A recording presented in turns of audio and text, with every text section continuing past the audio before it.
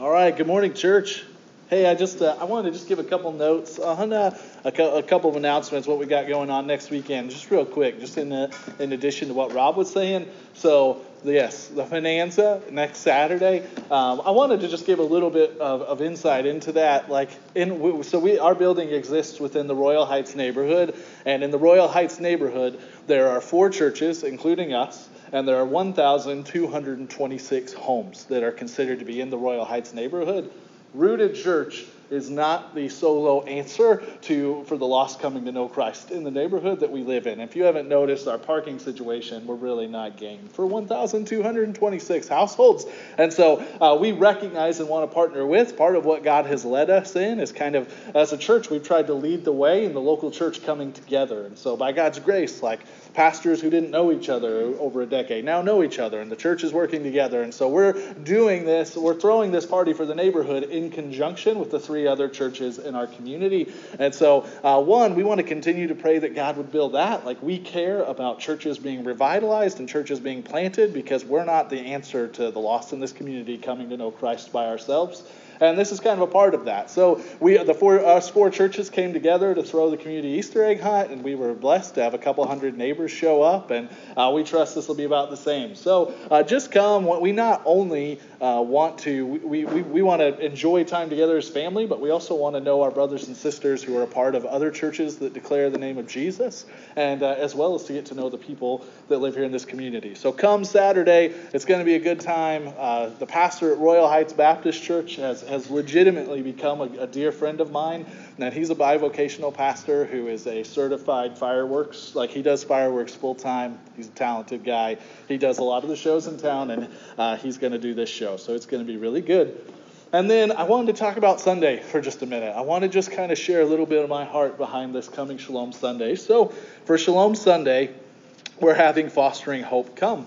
And Fostering Hope is going to come. There's also going to be somebody from Missouri Baptist that's going to come, and they're just going to share about the need in our community and what the church can do. And then we're going to spend some time praying for them.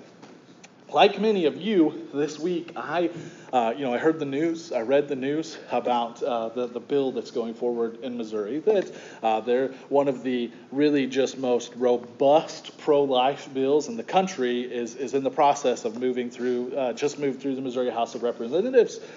And when I heard that, I had really 2 kind of reactions at the same time.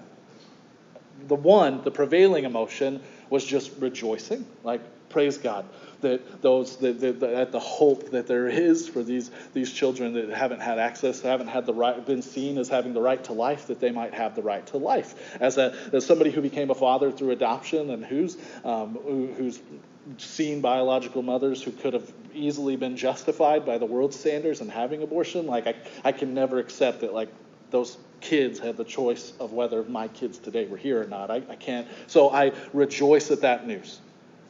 But I also felt this other emotion. I felt just a real deep sense of urgency on behalf of the local church.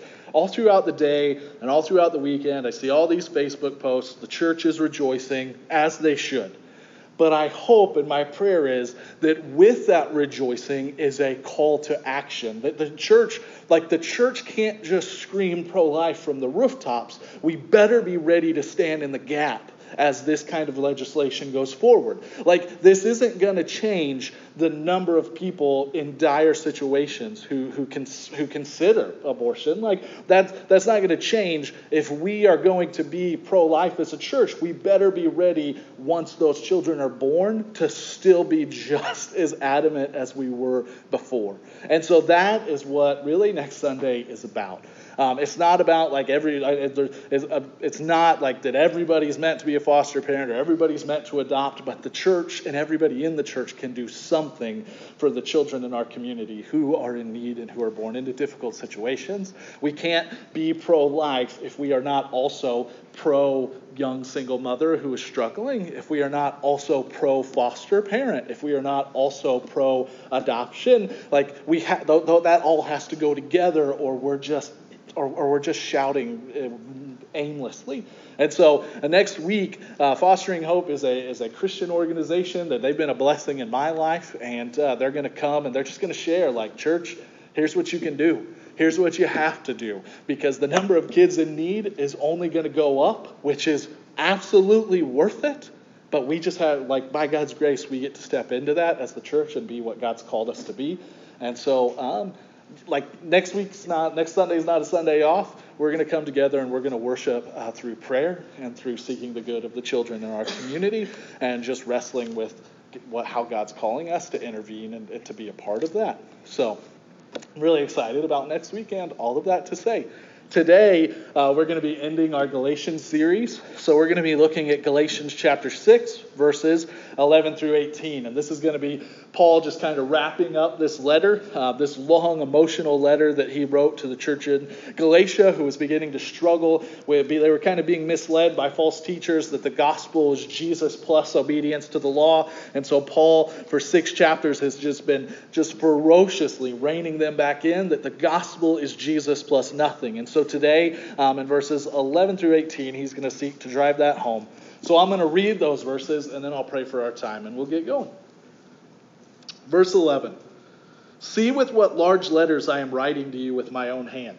It is those who want to make a good showing in the flesh who would force you to be circumcised, and only in order that they may not be persecuted for the cross of Christ. For even those who are circumcised do not themselves keep the law, but they desire to have you circumcised that they may boast in your flesh. But far be it from me to boast except in the cross of our Lord Jesus Christ, by which the world has been crucified to me, and I to the world. For neither circumcision counts for anything, nor uncircumcision, but a new creation. And as for all who walk by this rule, peace and mercy be upon them and upon the Israel of God. From now on, let no one cause me trouble, for I bear on my body the marks of Jesus. The grace of our Lord Jesus Christ be with your spirit, brothers. Amen. Lord, thank you for this day and just for the opportunity to gather together as your children, Lord, and just to hear your words of instruction and counsel and just loving guidance to us, Lord. I pray that we would see and hear the gospel this morning, and that it would just affect our hearts, Lord, that you would just conform us to your image, make us more like you. Holy Spirit, would you do that? There's nothing there's no way for us to just make that happen. We are dependent on you. So we ask you to come and move and just make us more like you. I love you, and thank you for the opportunity we have to come and gather together for your glory. I pray these things in your good name. Amen. So we start off in verse 11. And verse 11 is kind of a peculiar verse. Again, every once in a while, Paul seems to just throw in a random verse that doesn't seem to really fit with the context. In verse 11, he says, see with what large letters I am writing to you with my own hand. So in Paul's day, it was customary, even for Paul, to dictate a large majority of letter writing to kind of a secretary of sorts. That he would often communicate, kind of think of a scribe, and so he would often dictate a lot of this. But then it was fairly common, and this is what's happening here, for him to personally write a short portion, just a short portion at the end. And this was to do 2 things. One, it was to authenticate the letter, to show this really is me. And then 2, it was just to kind of add that personal touch. Okay, so think of like Paul designs a greeting card and then he writes his little personal message that he's dictated this letter to be written, but this part he wrote himself. And he's telling them that. Some people, there are a couple different theories. Some commentators believe that Paul's getting a little older. Paul's writing Galatians probably in his 50s. And so some people think that maybe Paul's eyesight's going and he just can't read or write small lettering. But I think the other theory, and what I believe is probably seems to make more sense, is that Paul is just really wanting to drive home and add emphasis to this last portion of his letter. John Stott agrees with this view. He wrote, most commentators consider that he used large letters deliberately, either because he was treating his readers like children, or simply for emphasis. Much as we would use capital letters to underline much like we would have capital letters or we would underline a text today. So he really wants to drive home this last part. Pay attention here. And then he says this. This is what he wants them to pay attention to. Starting in verse 12 and then 13, it says, It is those who want to make a good showing in the flesh who would force you to be circumcised, and only in order that they may not be persecuted for the cross of Christ. For even those who are circumcised do not themselves keep the law, but they desire to have you circumcised, that they may boast in your flesh. And so Paul wants the church to understand. He wants to drive home here at the end. These legalists that I have been warning you about, that Paul declares are preaching a false gospel. He says, their motivation is not what they portray. He wants these young Christians to understand, their motivation seems like it's for your good, but it's not for your good. Paul saw through their deception because he came from them. He understands legalism more than most. This is where he came from. And he's now been rescued by the gospel and wants to help clarify what's really happening in the hearts of these people, to these folks who have also been saved by the gospel. He wants them to understand that the legalists' motive are really self-serving. They desired the honor and glory that was associated with performance. Even if they didn't know that was their heart, Paul's able to see through what they even think about themselves and just see that at the root, they wanted the honor and glory that came with obtaining their own righteousness. They wanted the Galatians to be circumcised so that they could wear the submission of these Gentiles as kind of a badge of honor. They're wanting to just continue to justify themselves. And if they can get these Gentiles to believe what they believe, then they continue to reinforce and justify what they believe in their own hearts. And there's a really important term here.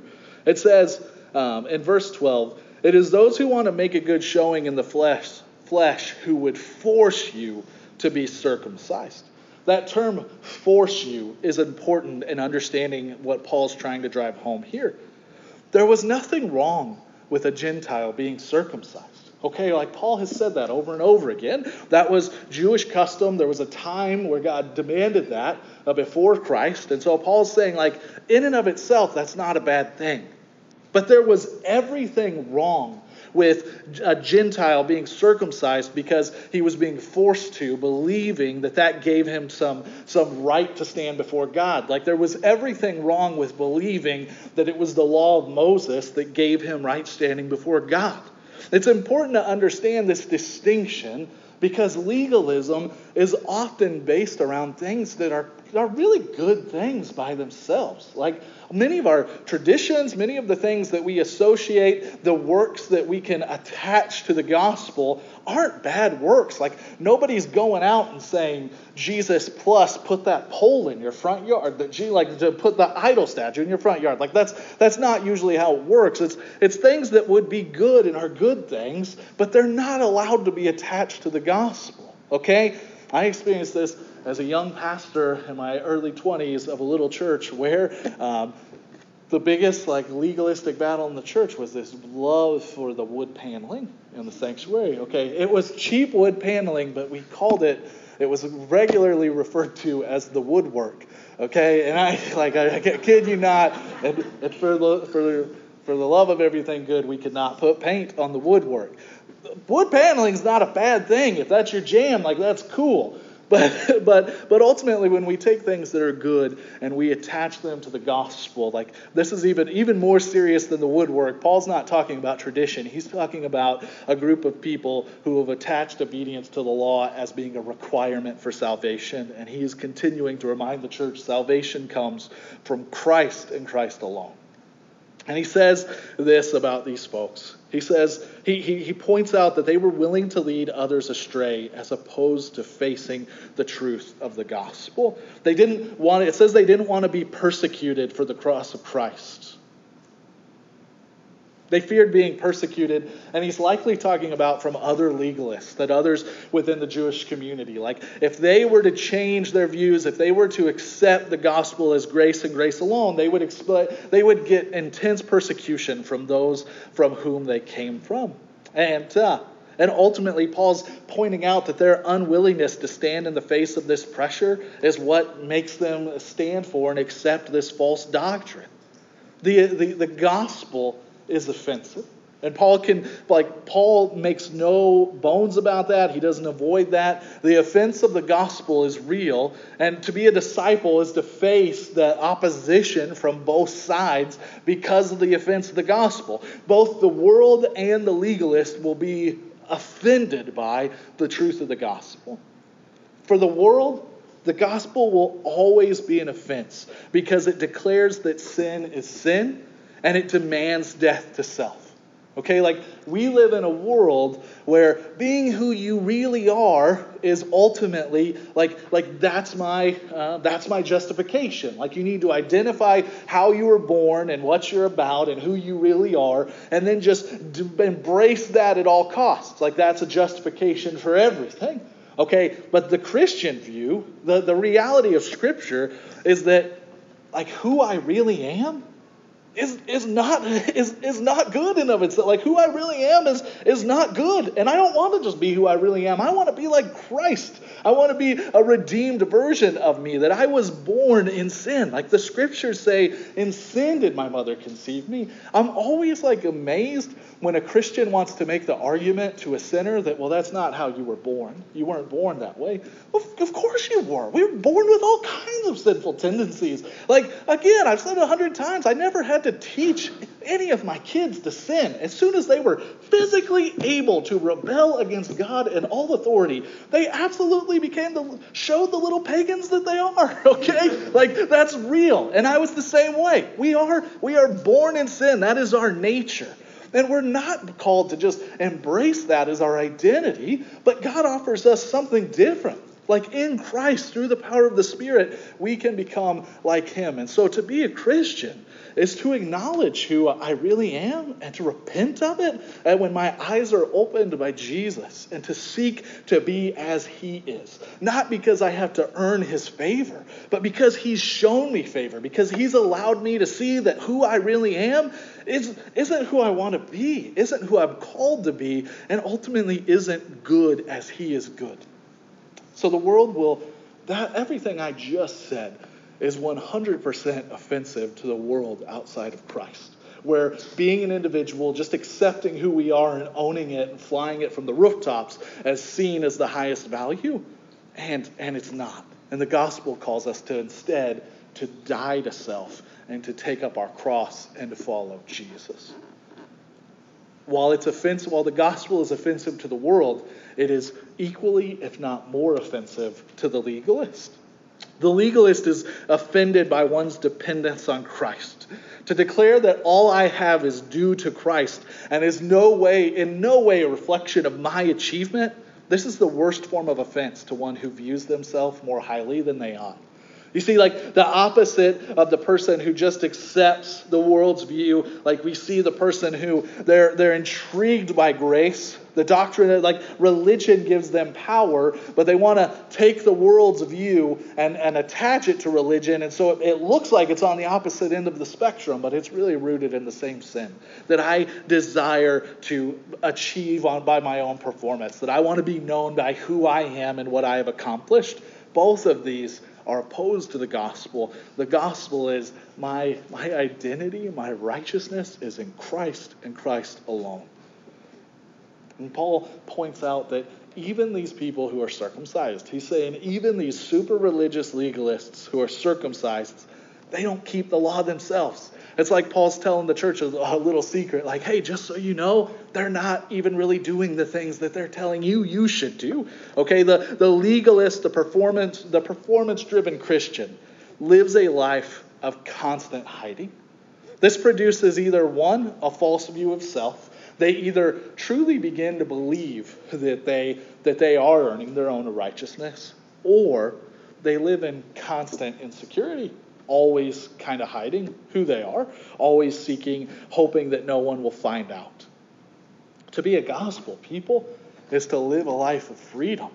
To be a gospel people means no more hiding because Christ already took care of that. That I can stand here from the stage and I can be real about my shortcomings. I can be real about my seasons of doubt. I can be real about being just tired and sometimes not wanting to move forward. Like we can be real about who we are because of who Christ is. And Like, this is what Paul's calling the church to. Away from legalism that causes you to hide and lead a life of insecurity. Instead, come and let's acknowledge who we really are and acknowledge how much we equally need Jesus each and every day. And then in verses 14 through 16, Paul says this.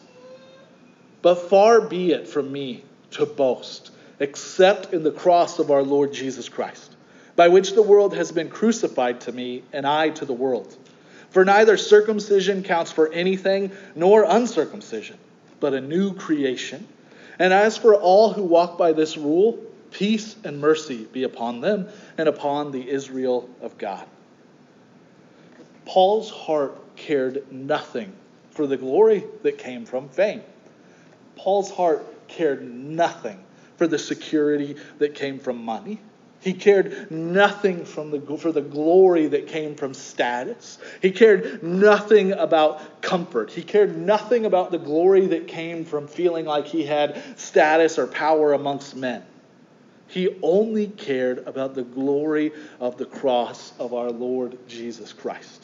He had come to that place where his sole fixation was Jesus Christ and his glory. I remember one time hearing an interview with Matt Chandler where he was talking about the first time he met John Piper, and he remembered being like so caught off guard by this guy. He's like, this guy didn't even know who Peyton Manning was. Like, he thought he was one of the prophets. Like, he only knew, like, if it wasn't about Jesus, if it wasn't about God, like, he didn't even know what you were talking about. Like, he had come to a place in his life where as he matured in Christ, his focus was more and more, he knows, like Paul's saying, he knows nothing but Jesus. That the glory that comes from any other thing was not for him. And what Paul is saying here, like, we can read this and it can kind of pass us by. But he says, far be it from me to boast except in the cross of our Lord Jesus Christ. Like when Paul says, I am boast in the cross of Jesus Christ, that would have been a bizarre term for the people that are listening. Like, that would have been crazy talk. For people who knew what the crucifixion was all about, the words cross and boast, like the idea of a cross and glory, like those don't even go together. That doesn't even mentally compute. They were direct opposites of one another because there was no more humiliating, degrading way, shameful way to die than to die on a cross.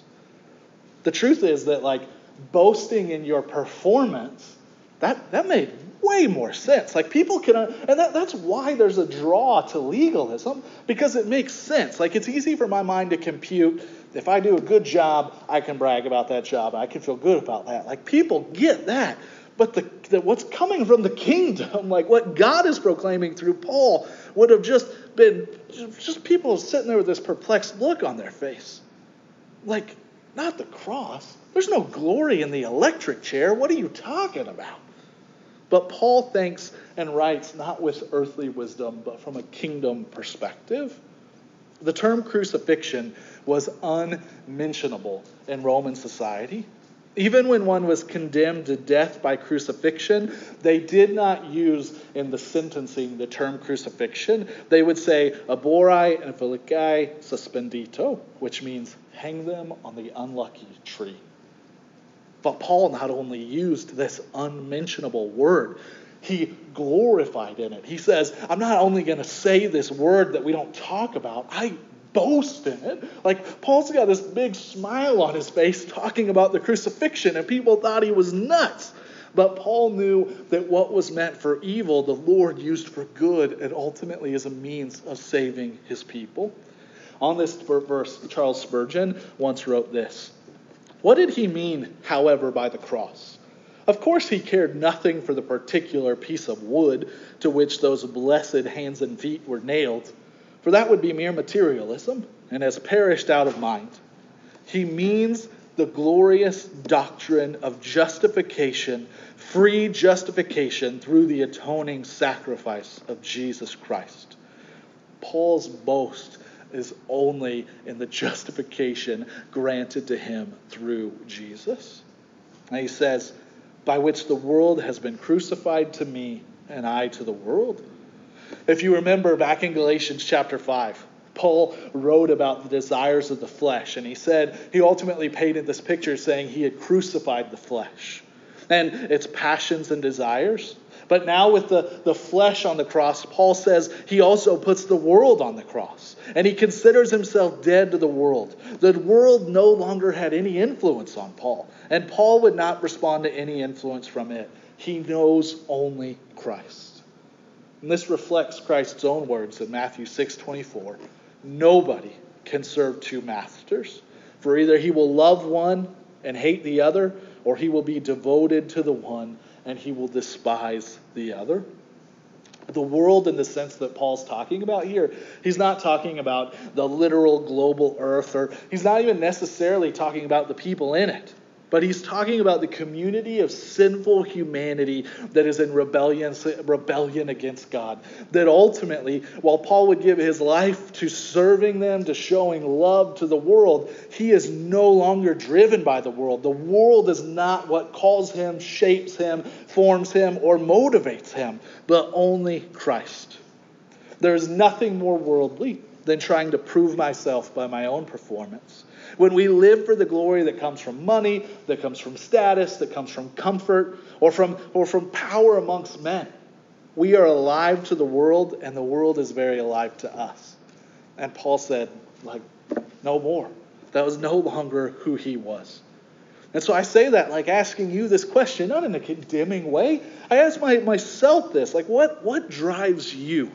What is it that you're living for? And would we be a people collectively praying that the answer to that, by the power of the Spirit, would solely be Jesus? Because anything else, and we're living for a false idol. We're living for something that can never satisfy. We're living for something we weren't designed to live for. Martin Luther said on this text, Paul and the world could agree together on one thing. And that was they didn't really like each other. The world is crucified unto me means that I condemn the world. I am crucified unto the world means that the world in turn condemns me.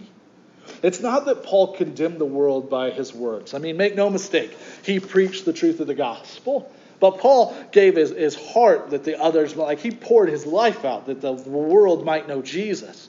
But his life condemned the world. That Paul was this picture of somebody that by the world's standards had everything. He had power, he had money, he had status, he had accomplished what most of the world could only dream of. And for Paul to leave all that behind and treat it as rubbish, he literally calls it that. He says it was nothing.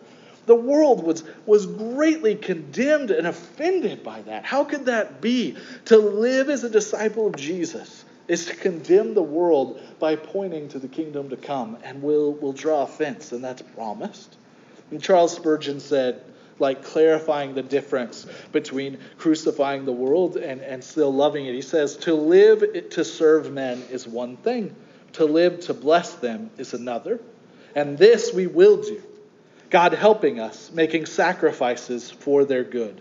But to fear men, to ask their leave to think, to ask their instructions as to how we shall speak or how we shall say it, this is a baseness we cannot brook. By the grace of God, we cannot be so degrading of ourselves, and we never shall. That Paul loved the world and would pour himself out for it, but the world would no longer drive his life. Only Christ and the truth of God's word. We live in a place today where the church has to commit to that very thing. That ultimately the pressure of the world to conform to that which is more palatable to the self-serving tongue will only grow. We are called to follow only Christ and his word to be our law and our rule. And Paul says, for neither circumcision counts for anything, nor uncircumcision, but a new creation. For the legalists amongst the Galatians, circumcision was this big issue because it was basically an invitation to live under the Mosaic law. Even though it was important to the legalists, Paul knew that it didn't matter at all. If you were circumcised, but you're not a new creation, like if you were obedient to the law, but Christ hadn't transformed your heart, then you didn't belong to Jesus. But if things really weren't the way they should be, if your life was kind of a mess, but your heart belonged to Jesus, then you're still his. And so Paul realizes that obedience to the law really isn't a picture at all. What is a picture is the heart of the one that has been transformed by Christ through the power of the Spirit. We don't the person who has become a new creation. Paul says you can't judge from the outside, but only have they been made new, have they been made a new creation through Jesus. And that's not something we do ourselves. Only God can do that. Ultimately, Christianity is about what God has done, not what we do. To understand this is to honestly embrace who we are. And as many as walk according to this rule, Paul says, peace and mercy upon them and upon the Israel of God. There is a rule for the Christian life. Paul is saying that's God's word. We don't just make it up as we go along, but it will always be as it is. Okay? God's word does not change. It doesn't, the truth of what God calls us to, the truth of what holiness is, the truth of what sin is, that doesn't, there's not a new edition of the Bible that comes out every 100 years or so to make a culture more comfortable. We live according to the word of God and the rule of God, and we're to measure ourselves according to this rule. And we don't measure ourselves to see if we measure up to God. When you're made righteous in Christ, that's it. You are made righteous. When Christ takes hold of you and exchanges his righteousness for your sinfulness, that's the end of the story. You are his. When God sees you, it's as if the perfect righteousness of Christ has been draped over you. Okay?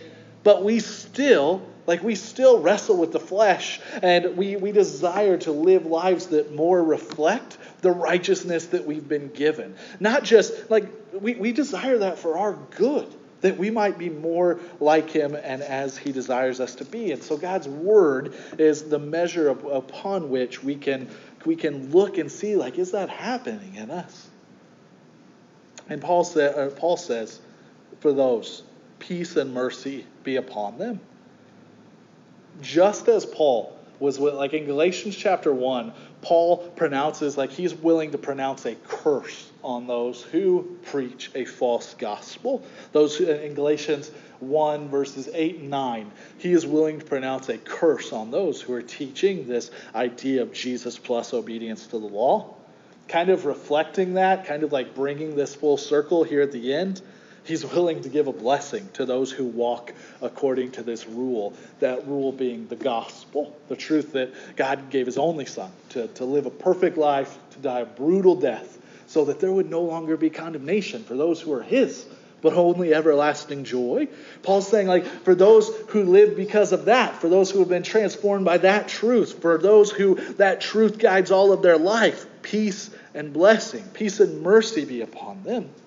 Because these are those who are the true Israel of God, the descendants of Abraham according to faith. And then in verse 17, we're looking at coming to the last couple verses here. At verse 17, he says this. Paul's going to get pretty real here. He says, from now on, let no one cause me trouble, for I bear on my body the marks of Jesus. Okay, Paul's coming to the end of this letter. Paul, nobody knows for sure these ages that I'm spouting, but this is our best guess based off the history of the Bible. Paul was converted probably around 30 years old. When he's writing the book of this letter to the Galatians, he's probably in his early 50s. And by our best estimates, he was probably around 60 when he died. Okay, so Paul's coming to the end of his road. Well, he's tired. Paul's not a normal 50-year-old. Paul's a 50-year-old back then, and he's a 50-year-old who has repeatedly woke up with blurry vision and nothing but a pile of rocks and blood around him, and then he gets up and goes on to the next city. So he's not a normal 50-year-old. He's been through some things, and he wrote as someone who had suffered for Jesus, and he bore those marks on his body. Having suffered so, he can say now, like his appeal to the church is, let no one trouble me. And there's different interpretations of what he's saying, but I believe that Paul, as a tired apostle who is just becoming more, just each day is anticipating more and more being with Jesus. He's just saying to this young church, like, you guys got to pull it together, okay? Like leaders, you guys got to step, like church, step up. Church, follow, keep your gaze on Jesus. Like Paul knew that this would probably be this probably was his last interaction, even with this young church. And so his desire, like a parent who knows they won't be around much longer and wants more than nothing to know that their children will be safe and that their children will follow the right path, he's just pleading with them. Like, trouble me no more. Continue to look to Jesus. And it's an appeal to this entirety of the church. And I have to believe it's an appeal, like, even to the leaders to step up and lead and love these people, continuing to point them to Jesus. John Calvin on this verse said, "For even as earthly warfare has its decorations with which generals honor the bravery of a soldier, so Christ our leader has his own marks, of which he makes good use in decorating and honoring some of his followers. These marks, however, are very different from the others, for they have the nature of the cross, and in the sight of the world they are disgraceful. But before God and the angels, they surpass all of the honors of the world." When Paul says, "I bear on my body the marks of Jesus," he's saying, I've been through the ringer in the name of Jesus. And in his case, he probably literally bore all kinds of scars and internal injuries, and his body likely ached from what he had been through for Jesus. But this isn't just talking about that. Like, to follow Jesus, to be a disciple of his, is to ensure that you will experience suffering. And that to follow Jesus is going to mean to follow him with internal scars. And you're going to experience heartache in this world. If you invest in other people's lives, you're going to experience being betrayed. You're going to experience being hurt. To follow Jesus, like Paul, will be to experience and receive marks that are reflective of the marks that Christ bore for us. But Romans 8, when Paul writes Romans 8, he assures us that for those who are his, all things work together for good. That for those who are his, even our scars are meant to make us more like Jesus. That the promise for those who are his is that even the worst things in this life, God promises us, are intended, will be used to make us more like him. And then in the very last verse of the book of Galatians, Paul says, "The grace of our Lord Jesus Christ be with your spirit, brothers. Amen." This verse summarizes and is appropriate as it is Paul's just simple one-sentence great hope for the church. The grace of our Lord Jesus Christ be with your spirit, brothers. Paul's ultimate hope for the church was this, that ultimately the grace of Jesus would be what drives them, that the Spirit would continue to lead them in such a way. Because Paul knew that if this were so, they would continue to walk in a grace relationship with God instead of the legal, performance-based relationship that was endangering the church. That much like the snake in the garden, legalism comes and it just seems good and it looks good and it kind of on the surface is camouflaged to be something that it absolutely is not, which is a heretical doctrine. Paul wants the church to know, like his last word to the church is grace. The grace of our Lord Jesus Christ be with you. William Barclay on this verse, after the storm and stress and intensity of the letter comes the peace of the benediction. Paul has argued and rebuked, but his last word to the church is grace. For him, that was the only word that really mattered. Ultimately, Paul's last word for the church in Galatia was grace. And it's his final word for us as his church today, that Jesus plus nothing is the truth of the gospel. That if you are in Christ today, You are in Christ because he himself bore the weight of sin and shame, that every shortcoming you would ever have, every single thought, every single poor motive, every single thing that stands on the opposite end of the spectrum from perfect holiness. Ultimately, Christ living life perfectly. He came putting on flesh and doing what we could not do, that ultimately he would be the perfect lamb, and he bore the weight of all of our shortcomings for all of time. All of the church that had gone before and all of the church that is still yet to come. Christ bore that, and it's only through Christ's perfect righteousness that we are made righteous. To be a Christian means that we will stumble, we will fall, we will doubt, we will need help with our doubt. There will be times where the plea of our heart will be, help my unbelief. But ultimately, in him, we have eternal security as his because of who Jesus is and what he did on our behalf. If you are not in Christ this morning, I pray that he would grab hold of you as only he could do, and that the truth of his gospel would continue to draw you to himself. I want to just close this morning with a prayer from the Valley of Vision in this regard.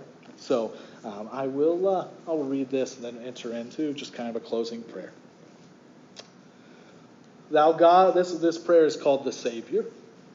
Thou God of all grace, thou hast given me a Savior, produce in me a faith to live by him, to make him all my desire, all my hope, and all my glory. May I enter him as my refuge, build on him as my foundation, walk in him as my way, follow him as my guide, conform to him as my example, receive his instructions as my prophet, rely on his intercessions as my high priest, obey him as my king. May I never be ashamed of him or his words, but joyfully bear his reproach. Never displease him by unholy or imprudent conduct. Never count it a glory if I take it patiently when rebuffed for a fault. Never make the multitude my model. Never delay when thy word invites me to advance. May the dear Son preserve me from this present evil world, so that its smiles will never allure, nor its frowns terrify, nor its vices defile, nor its errors delude me. May I feel that I am a stranger and a pilgrim on earth, declaring plainly that I seek a country, my title to it becoming daily more clear, my meetness for it more perfect, my foretastes of it more abundant, and whatsoever I do, may it be done in the Savior's name. Father, just again, Lord, I pray that this would be true of us. Lord, I pray that we would never make the multitude our model, but ultimately at thy word we would go where you called us to go, and that we would follow you before all else. Lord, I pray that we would be a people that reflect the country that is to come, that we were created for another place, and we are merely pilgrims here on this earth for a time. Lord, would that be true in our hearts? Would we know that to be true? Lord, I pray like Paul that you would just build in us, increase in us a longing for the world as it will one day be. And Lord, empower us by the power of the Holy Spirit to live as a reflection of that kingdom here and now, that the world might know you. Lord, would we lay down everything to follow you? God, would you make that so?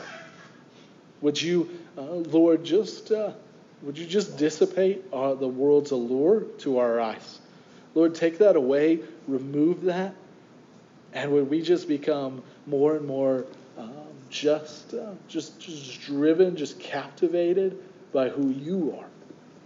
Lord, we need you to make that so. And so, Holy Spirit, we pray that you will. We pray that you would do that in our church. I love you, and I pray these things in your good name. Amen.